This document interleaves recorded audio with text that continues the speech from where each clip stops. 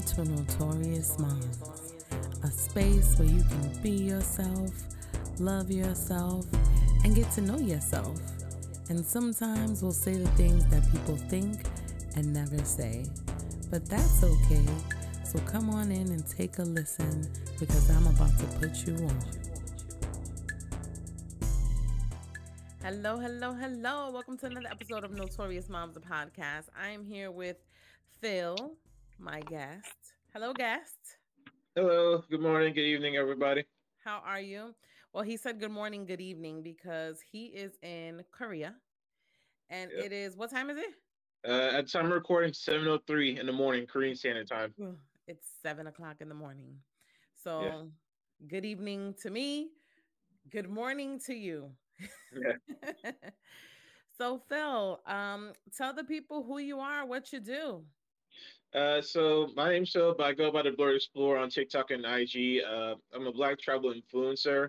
I wrote two travel guides for Black people, for Black brown folk, called the Black Travel's Guide to Incheon, South Korea, and for Daegu, South Korea. Nice. So, where did this come from? Like, what made you want to start to do this?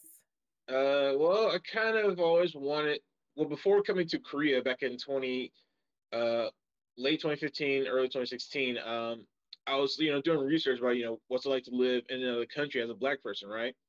Oh, And also looking at different like travel content creators, and I know it's like most of these content creators, articles about living in Korea, mostly came from a white perspective, right? right, And don't get me wrong, this they have some good material, that's good information, but also, with our skin tone, we're going to be travel different, especially in Asia for sure, right? right. And especially because a place where like particularly East Asia, like Korea, China, Japan, where colorism is still a very cultural and historical problem, societal problem. Mm, Um, and so I decided to make my old content about focusing on Black travel specifically, what's like to travel in Korea as a Black person. gotcha. And when COVID hit in 2020, I got put on, I guess you could say, it's a weird situation. I got put on leave, Mm-hmm. and for about 8 months, I was kind of stuck at home, still being paid though. Right. It was a weird situation. Um, and before I went on leave, I came up with the idea. I was like, okay, what's something that nobody's done before, right? And I realized nobody's really wrote a travel guide for Black people. Like I seen some for like solo women, solo Black women, solo men travel books, and they're good in their own right, of course. But Mm-hmm. I figured why not do something for overall general for all Black people, Right. Black people, like regardless of where uh, your stats, I guess, and that's where I came through. And now you're living in Korea. What did you used to do, or where did you used to live before you moved? South Carolina. Oh, wow. Mhm. That's like that's different. You Yeah, went from South Carolina to Korea. yeah, That definitely must have been a culture shock. How was that when you finally arrived? Do you have family out there? Do you live alone over I there? live alone here. Um, yeah, of course, like anybody, we move to another place that's where you grew up. Of course, there's gonna be culture shock, especially going from a place where like the USA, where it's like you got like a little bit of everybody from around the world, right? Right. Whereas here's Korea's like 96, 97 population is like literally all Korean. Everybody looks the same, has the same hair, has the same skin tone. So it's complete. Of course, I went through my culture shock of living not only living in another, moving out to another city, but also living in another country on the other side of the world. Right. So, as far as like the place where you live, what about like cuz I'm a foodie Yeah, and yeah, I like to eat. yeah. And everywhere I go, I like to try like different things and stuff like that. So, was it easy for you to like get acclimated to living there with like the food and the culture? Uh, And Definitely. what's like the living situation like as far as like apartments, houses? Yeah, so Korea is with its geography, it is a small country. Mhm. So, and of course, it was geography, it's surrounded by mountains everywhere, like everywhere. So, so it's more common for people to live in apartments than it is to have houses. Gotcha. Uh, Even in major cities too, like you'll probably more find people who have apartments than houses. So basically, over here is like buying an apartment is like buying a house in some regards. They get a loan and everything. Uh, Mm. for a nicer, premium upscale houses with more room, of course. Um, but food wise, yeah, Korean food is excellent. It's really hard to recommend what's the best thing to eat because I don't know because everybody has like may have food allergies, and fortunately, South Korea and really many Asian countries, food allergies. It's just you got if you're allergic to like nuts, seeds, or seafood, shellfish, excuse me, you're gonna have a hard time here because a lot of Korean ingredients could contain one of those following ingredients. Right. So like, And of see, I course, know. also South Korea is not the most vegetarian, vegan friendly place either. Too, a lot of Oh. vegetables they do contain like maybe some type of fish sauce or meat based ingredient. Oh, I didn't know that because I thought that like, well, obviously there's places where there's more like vegan friendly and I feel Yeah. like now too like in the place that we are, I remember I knew vegetarians like way back when, Hmm. but now we have so many options, like vegan options. There's so many like restaurants that are Yeah. tailored to like vegans and vegetarians. Are you vegan or vegetarian? No, man, I'm not. I'm not. I mean, I probably should start eating more vegan, vegetarian dishes, at least once, twice a week, though. Um, but it's kind of hard too for me. Uh, but I mean, nowadays, Korea, there is a bit of a trend. Korea is like a really trendy country. Like if something is popular, they're gonna go all out. So you do see a lot more Korean, no, excuse me, vegetarian, vegan restaurants, but most of them are gonna be like in Seoul, bigger cities like Seoul and Busan. Got you. And of course, if you're near the Buddhist temples and such, you might be able to find something that's vegetarian friendly for the Buddhists because Buddhist monks will eat there. But again, mostly it's gonna be hard to find that. So you talked about like moving there. How long have you been living there? Time recording 6 years. Wow. And so 6 years, that's a long time. When you Yeah. got there, like obviously, did you learn Korean before you got there? Like, No, that was definitely my biggest mistake for sure. Now, do you have to be fluent in Korean to get around? No, but I do suggest it does help a lot, especially learning how to read Korean. Learning how to read alphabet is pretty easy, so that'll take a little bit more practice. So, but speaking Korean, of course, Korean is a very difficult language to learn how to speak. It does take a lot of time and practice. It is possible, but I definitely recommend everybody if you're going to come where be traveling, living permanently, you should definitely learn Korean before you come here. so wow, like I work with some people that are Korean and Yeah, I feel like I know like one word. yeah. But I'm like, I always think about like moving because I live in New York City, and Mhm. I'm like, what if I ever decide to like move somewhere else? I don't know if I would live in a different country, maybe a different state, but I don't even know if I would ever like move out of New York. Yeah. Like I that's don't know, just maybe like that's the not in thing. my Like, is it cards right really just now. all New Yorkers just never want to leave? Like, it's Yeah. hard for it to leave. Was it easy for you to go when you left? Oh, definitely. Like you just By the time I was 25 when I finished college, like I was ready to move to my parents' place. I wasn't really happy there. Like I was working two terrible retail jobs. Like I was just ready to go. right. I would suggest. And how's the job market over there now that you're talking about jobs? Now I'm on an E2 English teaching visa, so unfortunately, Okay. South Korea is not the most easiest place to try to get a job that's not outside teaching English. There's not many job visas available Got you. unless you have like a specialized visa, like say engineering, for example, something like that. Mm-hmm. Um, or like if you're doing like the digital aspect thing, it's not really a thing over here in South Korea. Mm-hmm. And of course, if you get a certain visa, like you can't really do anything else unless you get like say a residency type of visa, which you got to apply for. But you got to Got make it. But like all countries, every country has its own rules and regulations, and they always change the visa laws all the time. So it can be difficult, especially if you're trying to get like a full time residency visa. They're always changing the rules almost every year. So it's like almost it can be a struggle to try to start applying for that position type of visa. At the mm-hmm. same time, also it's kind of hard to like okay, no, uh, the moment you're ready to start applying for like a residency visa, they can always change the rules at any time. Right. And then what does that mean that you would have to start the process over again? Like you would have to Yeah, redo the process if the law probably yes. changed? Yeah, and of course, obviously, of course, if you marry like a Korean spouse, then of course you have more freedom to do whatever jobs you can always, do whatever you want to do in terms of like look for other jobs that's not really teaching, or you can open up your own business. Uh, Outside of that, you can't really open up your own business in Korea Hmm. unless you're married to a spouse. Even if you stayed here for like 20 years and you're fluent in Korean, like you gotta have like I guess I don't know, it's one of those rules that like, each country has their own rules about like trying to open up a business. Gotcha. So you teach ESL, right? Yes, ma'am. So have you always been doing that? And Uh, how, if so, or if sure. not, has it been easy or hard? Like how was it teaching a different language to um people that don't know? Well, mostly now I started in the for-profit sector of it, called working at the for-profits tutoring centers called Hagwon, particularly English Hagwons, ESL Hagwon. So that has not been the most there's mostly one of the worst jobs I've worked at throughout my first 5 years now. I recently Hmm. switched over to public school, so this one I'm in a really happy position. It's definitely giving you more respect to people who are not where whose first language is not English. Now I have a Hmm. real understanding of that, like why people struggle.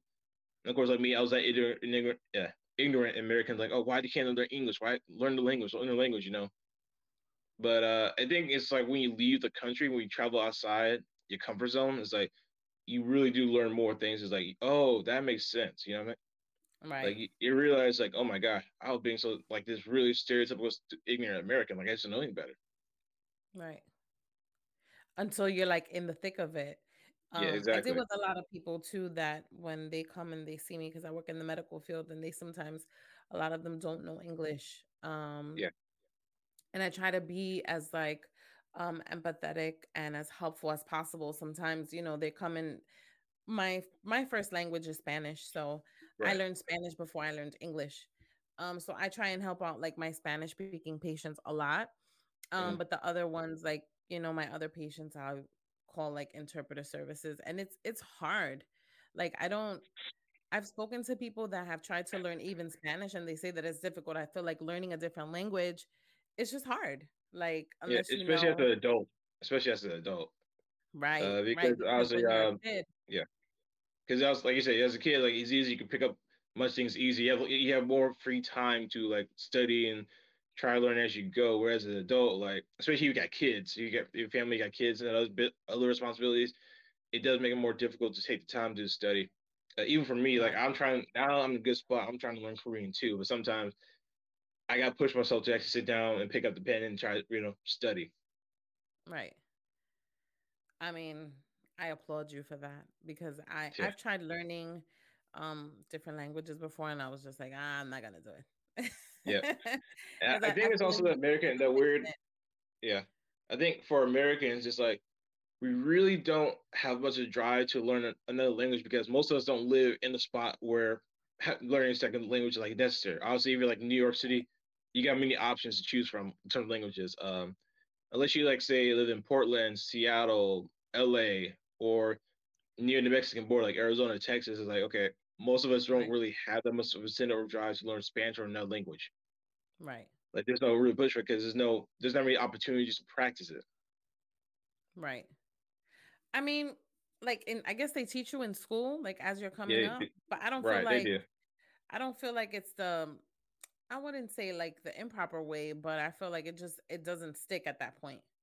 No, it You know, really you're does. And looking back uh as a as an adult now, it's like okay, sometimes I kind of wish I lived in a spot where I had the opportunities to actually really practice speaking another language or learn another language, you know. But it's one of those things like when you get older, it's like, dang, I wish I'd done this. I wish I had those opportunities, you know. yeah. But I mean, I think you're doing a good thing. It's never too late to learn something new. Yeah, I it's harder. yeah, It that's gets true. harder to do, but it's never like too late.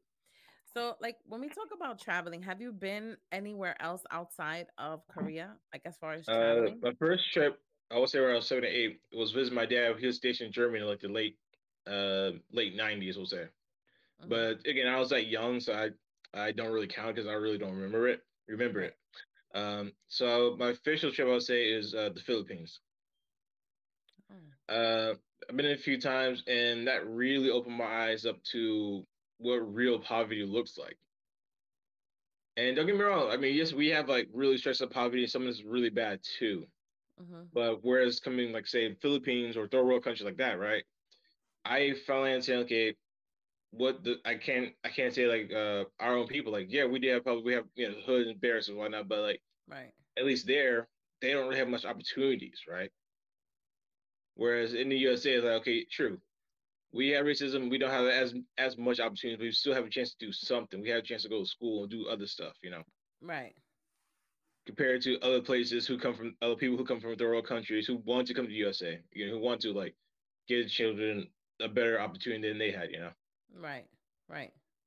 So the Philippines, and how Yeah. how Oh, old were and you also when you visited Malaysia there? and Portugal and Taiwan. Oh, how was Taiwan? I love Taiwan. I've been wanting to go back for years. I went there back in May 2019. Oh, that was kind of recent. I mean, Yeah, not too recent because we'll soon be going into 2023. yeah, yeah. So, Phil, give me like what kind of tips and tricks you would give to us people of color that are traveling in different countries like Korea or Taiwan or um, things like that.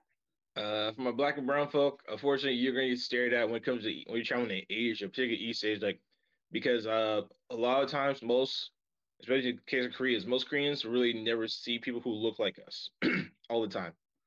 Gotcha. Uh, Now of course in Seoul, I'll say they're not gonna go crazy about it, right?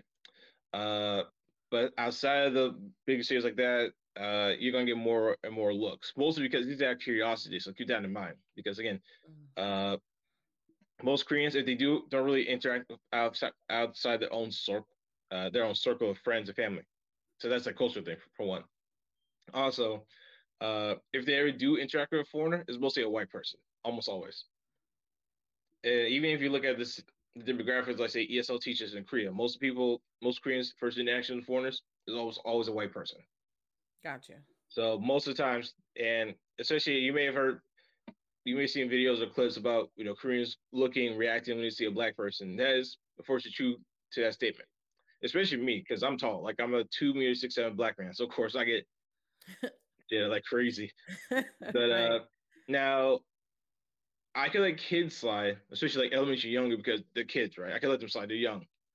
Uh Honestly as the adult too is like, okay, you're out too damn old to act like that. Calm down. Right. Right. Um, yeah, I mean, that's like so do you feel like there's a lot of like racism there Yeah, there in there Korea? is, especially colorism, against people of color, especially against Southeast Asians for sure. Uh, and of course, I would say in terms of racism, it's more ignorance towards people of Mm, color.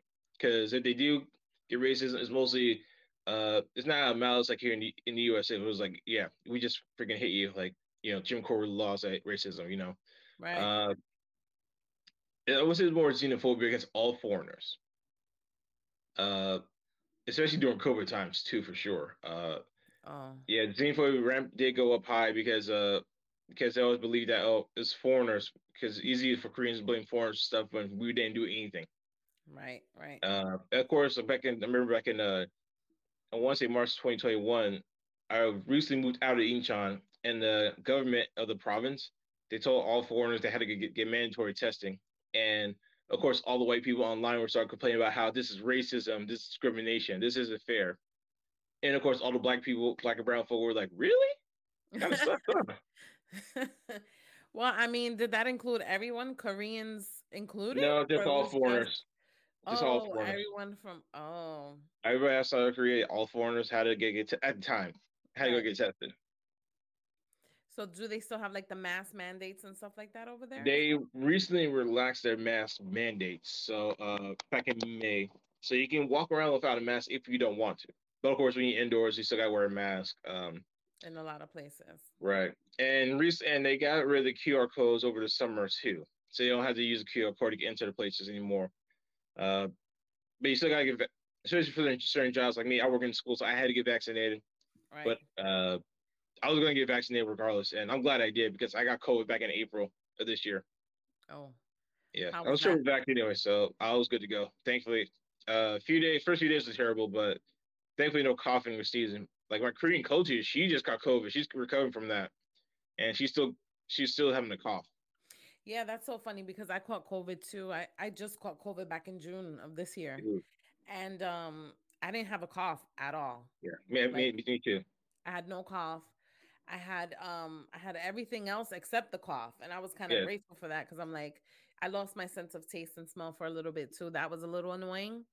yeah, But as far as the cough, I was grateful because I know people that had gotten COVID like months and months ago, and they're still struggling with the stupid COVID cough. yeah.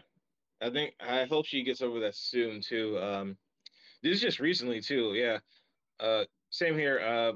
When I caught COVID, I did have like lock, also like flu-like symptoms, like had lack of energy, headaches, a little bit of drowsiness, but no coughing or sneezing from on my end, thankfully. That's good. How's the nightlife in Korea? Or do you Korea is go out famous. Yeah, a yeah. lot or Not me as much, especially because I live in small town Korea. Mhm.